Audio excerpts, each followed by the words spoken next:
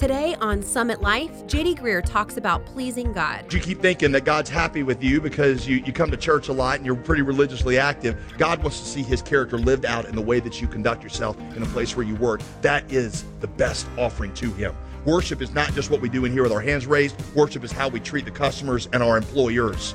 That's where you worship and reflect the character of God.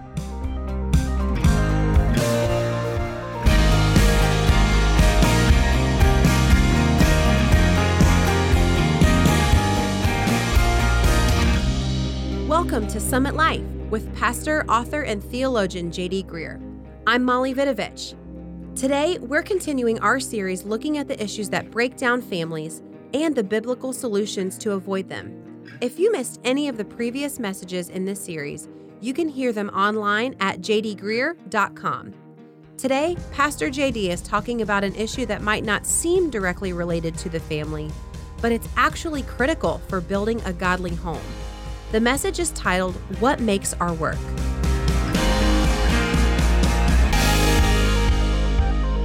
Here's going to be my question for us today. Here's my question. What does it look like for your work to be Christian? What does it look like for your work to be Christian? What is it about a business that makes a business a Christian business? So what I want to try and give to you this weekend are 5 different things from Scripture that make your work in and of itself Christian. Right? 5 things that make work in and of itself Christian. Number 1, creation fulfilling. Let's start with Genesis 2:15, way back at the original creation. Genesis 2:15 said, the Lord God, after he had made Adam and Eve and made the earth, the Lord God took the man and put him in the Garden of Eden to work it and to keep it. God had created this beautiful garden, and he put a man and woman in it, and before there was sin and before there was a curse, they had a job. Work was something God put into the original creation. It was something he designed us to do, something he gave us the capacity to enjoy doing. God put us in a world that was good, which means that we were to take the raw materials of the earth and develop them for his glory. The farmer takes the raw materials of soil and seed and cultivates them into crops. The architect takes the raw materials of sand and cement and creates buildings for us to live in. The artist takes the raw materials of color or music and arranges them into art pieces that we enjoy. The insurance agent helps create systems that protect us when we go through unexpected events in our lives. This is all part of God's plan. That's how he cares for us through the skills that he's given to different ones of us to take his creation and to develop it. So in other words, your secular, ordinary work of farming or building or teaching math is spiritually significant. When you see your work connected to God's creation mandate to develop the earth to his glory and the good of others, you'll start to get a sense of enjoyment and satisfaction out of it. So the first way that work is Christian in and of itself is that it is creation fulfilling and done with an attitude of service toward others. Here's the second way. Number 2, excellence pursuing. Excellence pursuing. This is going to be found in the book of Colossians, chapter 3. The work that we do is Christian when we do it according to the highest standards of excellence, because we are doing it first and foremost for God. Colossians 3:17. Whatever you do, whether in word or deed, do everything in the name of the Lord Jesus. Our jobs are done first and foremost, he says, for God. For God. Verse 23, whatever you do, work heartily as for the Lord and not for men.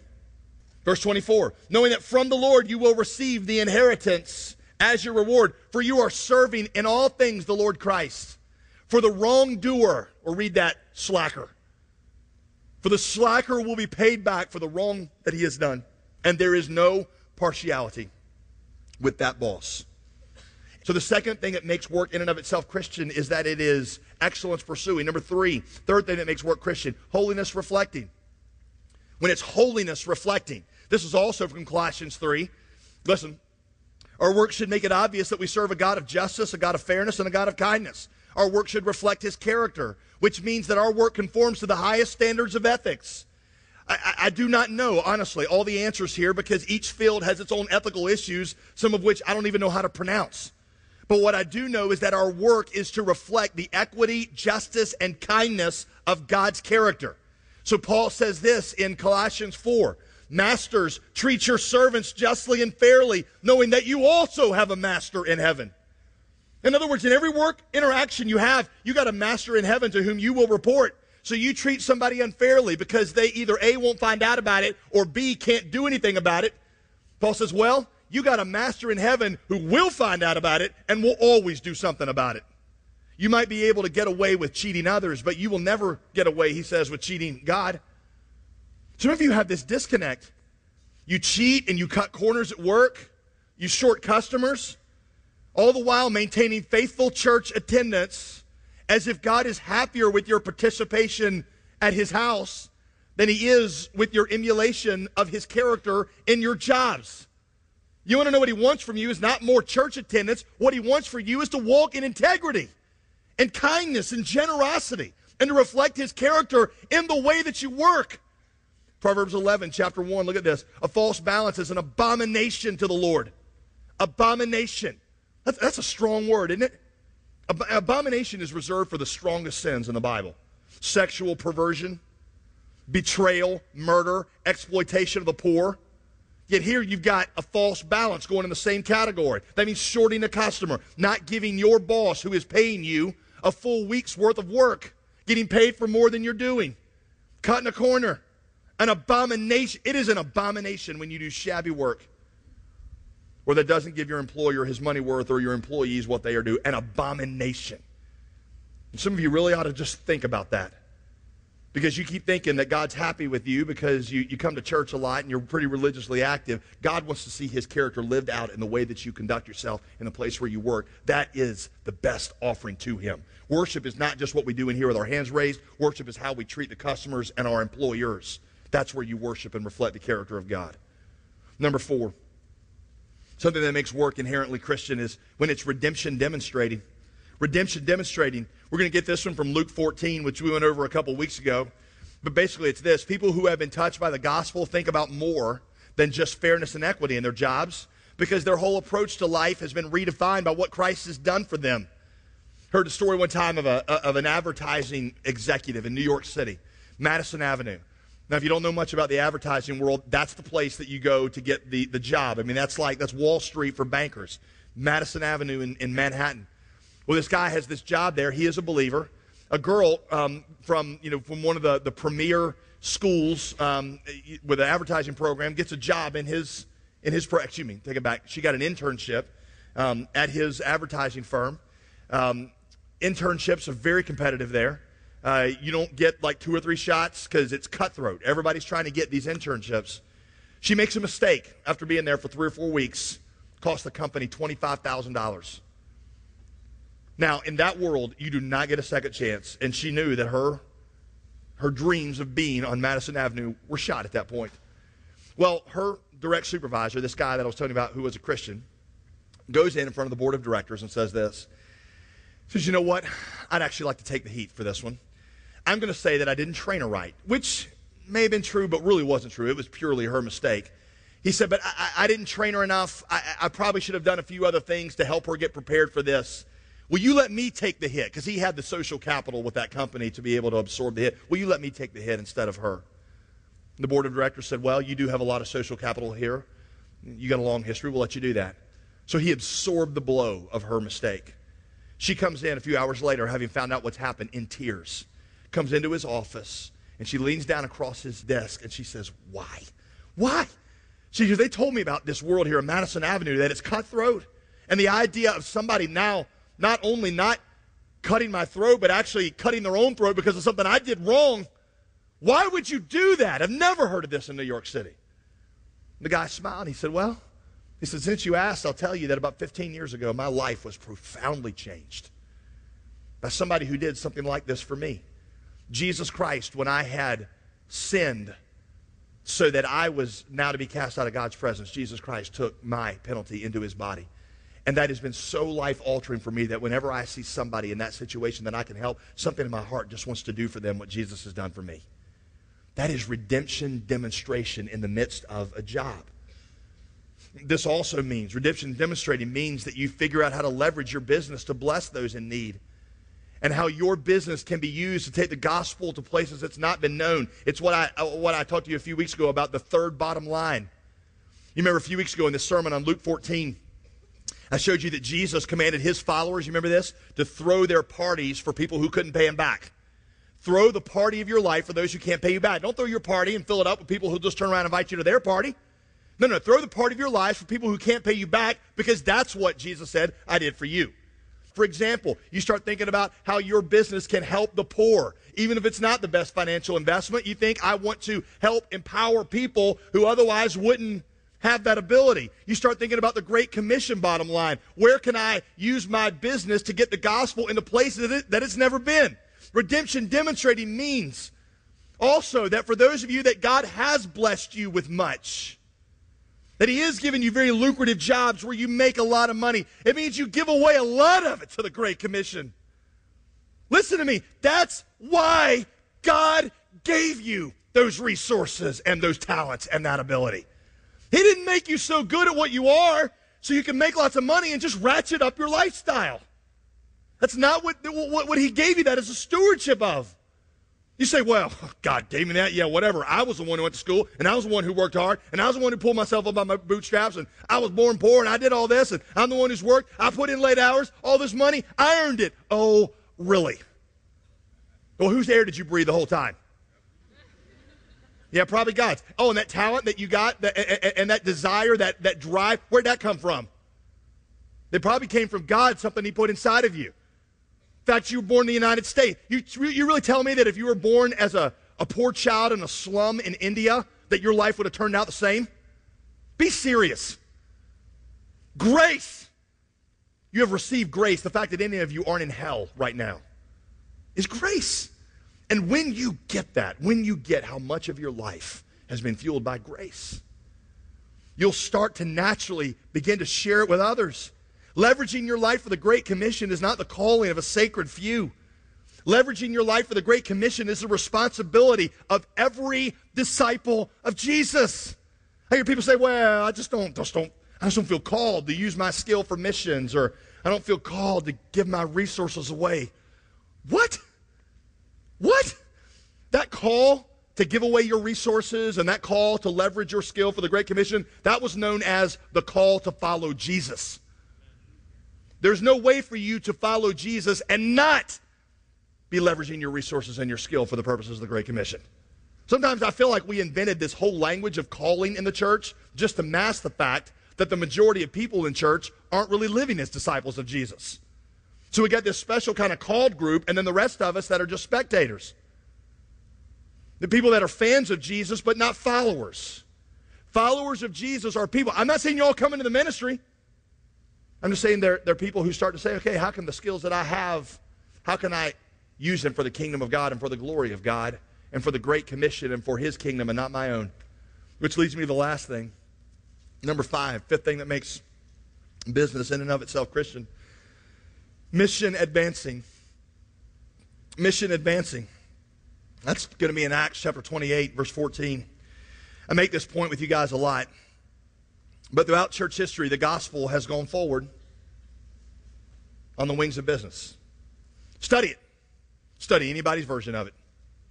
The gospel has gone forward most effectively on the wings of business. Even in the days of the first apostles, when the apostles were basically superheroes, guys like Peter and Paul and Philip and Andrew and Thomas. Even in those days, merchants seemed to be able to carry the gospel around the world faster and more effectively than the apostles themselves can.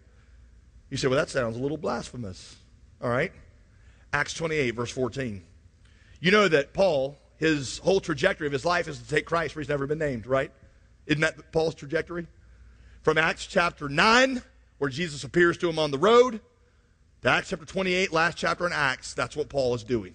He's headed to take Christ to places where he's never been named. So he wants to go to Rome. Why? Because Rome's capital of the world. What a great place to start a church planting center from, right? Acts 28:14, the climax of the whole book. We've been leading up to this point. Paul is just a couple of miles outside of Rome. Verse 14. And there we found brothers. Not like Paul's cousins that he knew from his family reunion.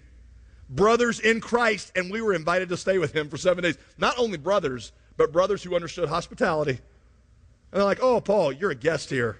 Why don't you come to our house? Show you a little Bible study we got going on. Show you a few palace guards that we've led to Christ. And so we came to Rome. I kind of hear a sigh in that. We came to Rome. Paul's in a rat race to take the gospel around the world to places Jesus has never been named. When he gets to Rome, he's greeted by other Christians who were not apostles. They were merchants, and they'd beaten him there. So I say to you again, merchants seem to be able to carry the gospel around the world faster and more effectively than even the apostles can. Stephen Neal, in fact, said this in his book, A History of Christian Missions, which is otherwise a pretty nerdy book. I'm going to read you the one really good part out of it, okay? But in point of fact, few, if any, of the great churches were really founded by apostles. Nothing is more notable than the anonymity of these early missionaries. Luke, the writer of Acts, does not turn aside to mention the name of a single one of those pioneers who laid the foundation. Peter and Paul may have organized the church in Rome, but they certainly did not found it. He goes on to point out that not one of the major Christian church planting centers, Antioch, Alexandria, Rome, not one of them was founded by an apostle. And today, the unreached mission field seems to be custom designed by God so that only kingdom-focused businessmen and women can be the ones who can get the gospel into these most lost parts of the world. For example, most unreached peoples are found in something that missiologists refer to as the 1040 window. It's the 10th parallel and the 40th parallel. In between those is something they refer to as the 1040 window, where the majority of unreached people groups live. They are primarily Muslim, Hindu, and Buddhist. These are also countries in the 1040 window where you will find the greatest concentration of the world's poor. You have unemployment rates in these countries ranging from between 30 and 70%. One source that I was looking at said that 50% or so of the population in the areas of the 1040 window are under the age of 20, 50%. And that unemployment rates are likely to soar in those areas in the coming years. Some estimates indicate that up to 2 billion young people are going to be looking for jobs over the next 20 years. For example, Iran. I mean, that's an unreached people group, right? That's a scary place. That's a hard place for church planners to go into. Iran has at least 10 million unemployed right now, and in the next 15 years, 20 million more are going to be searching for jobs. So how is Iran going to be reached? From our perspective, it's not going to probably be through church planners. It's going to be through businessmen and women. Now, I know this doesn't apply to all of you, but some of you have something that you can and you should do overseas. And I want to help you do that. That's what we as a church want to help you do. I want to help you discover that. We say 1,000 churches by 2050. Many of those churches are going to be built side by side with businesses that you help us bring into those countries that we can go with you. I don't have all the answers. I can't lay out a plan for you exactly what it's going to look like. But let's discover it together. Let's start believing it together. Let's start praying about it. And why don't you start praying about what God has given you and say, let's enter into a conversation and let's all brainstorm. And let's say by 2050, we got 1,000 churches all around the world in places that the gospel was completely shut off to, but your skill, your secular skill is what God used, just like he always has through church history, to get the gospel into those places. You have a role. That's my whole point. Businessman or businesswoman, for all these reasons, your work matters. All these reasons. Creation fulfilling. Redemption demonstrating. Holiness reflecting. Excellence pursuing. Mission advancing. I mentioned at the beginning of this message that I've seen this model through my mom and my dad. My dad retired from Sara Lee a couple of years ago, was immediately hired back to be a consultant for them as they opened some plants in some of the countries that we would consider to be some of the most unreached countries on the planet. There he is able, over those 2 years, to mingle with and interact with some of their top businessmen. People I would have never gotten side to side with. Led one of them to Christ, planted the gospel in a few others. These are people that as a church planner, I would only have dreamed about being able to get up close to. And he's up with them, some of the influencers of society, and seeing them come to Christ. See, God has a purpose for you, and you may not even know what it is, and maybe you need to start thinking about it and praying about it. He got into that place and obtained that audience, not through seminary, but through business. So your work matters. It can make an eternal difference. Again, you say, well, what's all this got to do with the home? Here's what's got to do with the home. Some of your lives, some of your jobs, they feel so meaningless, so purposeless, that you bring that into the home, and so you end up looking in your home for things that you really ought to be finding from living out God's plan for you. You're so bored in your job, you're expecting the home to do something for you the home was never designed to do. Living out God's plan was supposed to add this into your life, and you don't know how to do that. That's how this applies to the home. It's kind of a silly example, but I thought of this. You ever watch one of these game shows where some guy wins $1 million or some woman wins $1 million, and they have all his or her family come up on stage?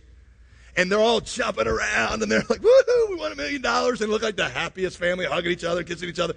I'm enough of a marriage counselor to know, it's like, that's so fake. They probably have all kinds of problems back at home. But in that one little brief moment, they're so ecstatic over that $1 million that supersedes all of the petty problems they have at home. So what I'm going to tell you is, if you could ever find the purpose that God had for your life, if you ever started to live out that purpose, it wouldn't cure all the problems in your home. But what it would do is it would add a level of purpose into your life that would cause a lot of the stress at home to disappear, because you would quit looking for in your home what you should be finding in the satisfaction of living out the plan of God in your life. You see, your entire attitude toward your work changes. What do I always tell you? What changes everything? The gospel. The gospel changes your attitude toward your work. The gospel begins like this. You were designed by God with a purpose, a creation purpose. Psalm 139 says you are fearfully and wonderfully made. You have specific talents and skills. God put those in you. Some of you that aren't even believers are recognizing that. The gospel continues that you and I traded what God had given us. Instead of using it for his glory, we turned it in on ourselves, and we became selfish with it. And that separated us from God and threw everything out of whack. The gospel is that God loved us so much that he came to earth, who leveraged his position and his resources, poured himself out so that you and I could be saved. And if you and I receive that as a free gift, if we ever get our minds around that and we embrace it, it fundamentally changes our attitude toward our work. Because we quit saying, instead of using all my stuff for me, I want to leverage my life, my resources, my talents, and pour them out for others, just as Jesus poured his out for me. The gospel transforms everything, even your work life. Are you ready to transform your job from just a paycheck into a mission field?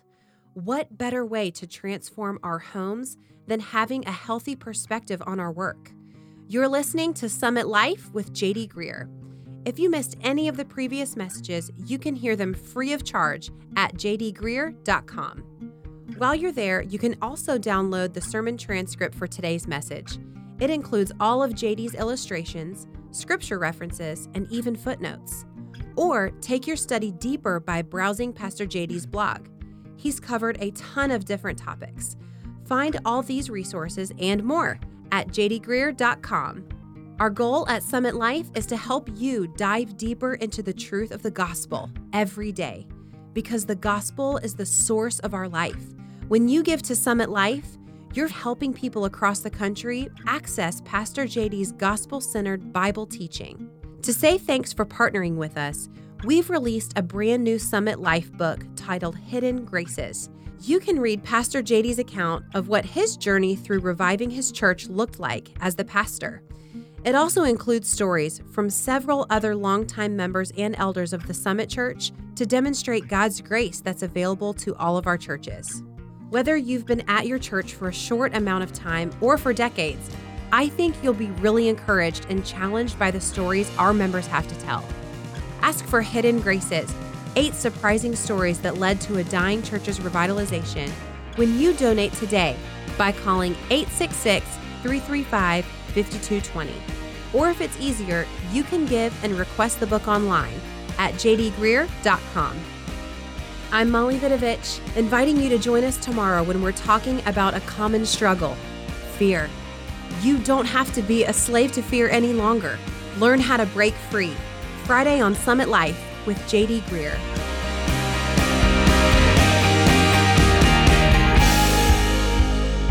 Today's program was produced and sponsored by J.D. Greer Ministries.